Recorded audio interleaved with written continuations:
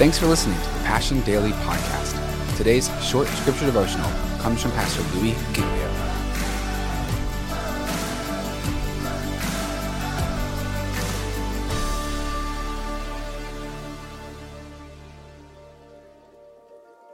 There's got to be a supernatural component to our lives. And we see it the instant the Holy Spirit came to this early gathering of the followers of Jesus. In this case, they all started speaking in other languages.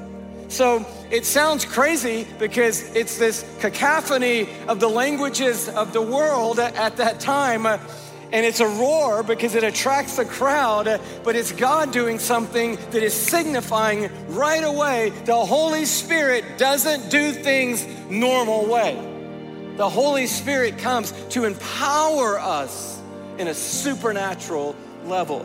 So they're all speaking these different languages, but now to the Jewish story, now there were staying in Jerusalem God-fearing Jews from every nation under heaven.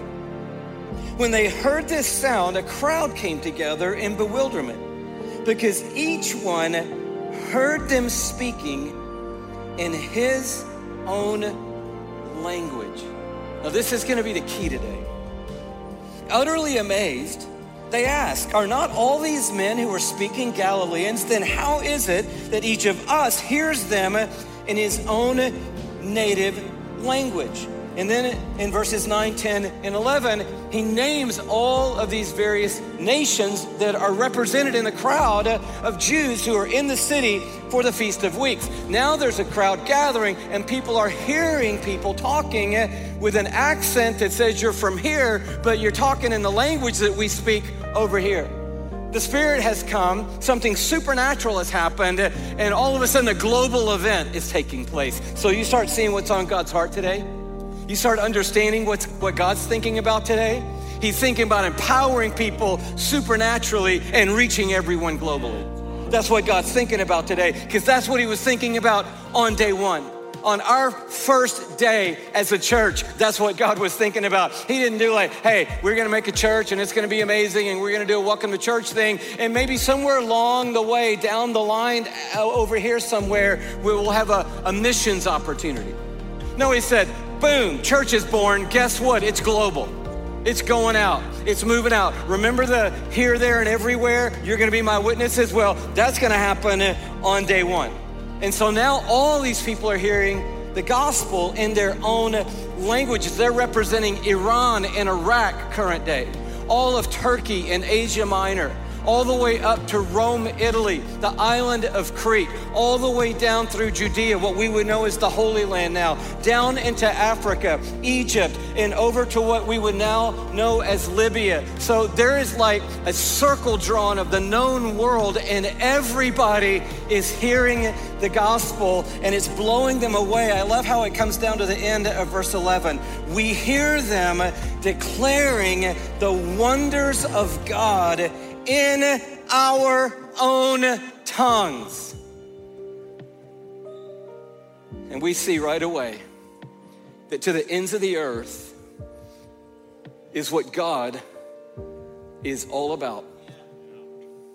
And the church exists so that every single person on the planet can hear the wonders of God in their own language. What's God doing for Memorial Day weekend? That. What's the plan of heaven? That.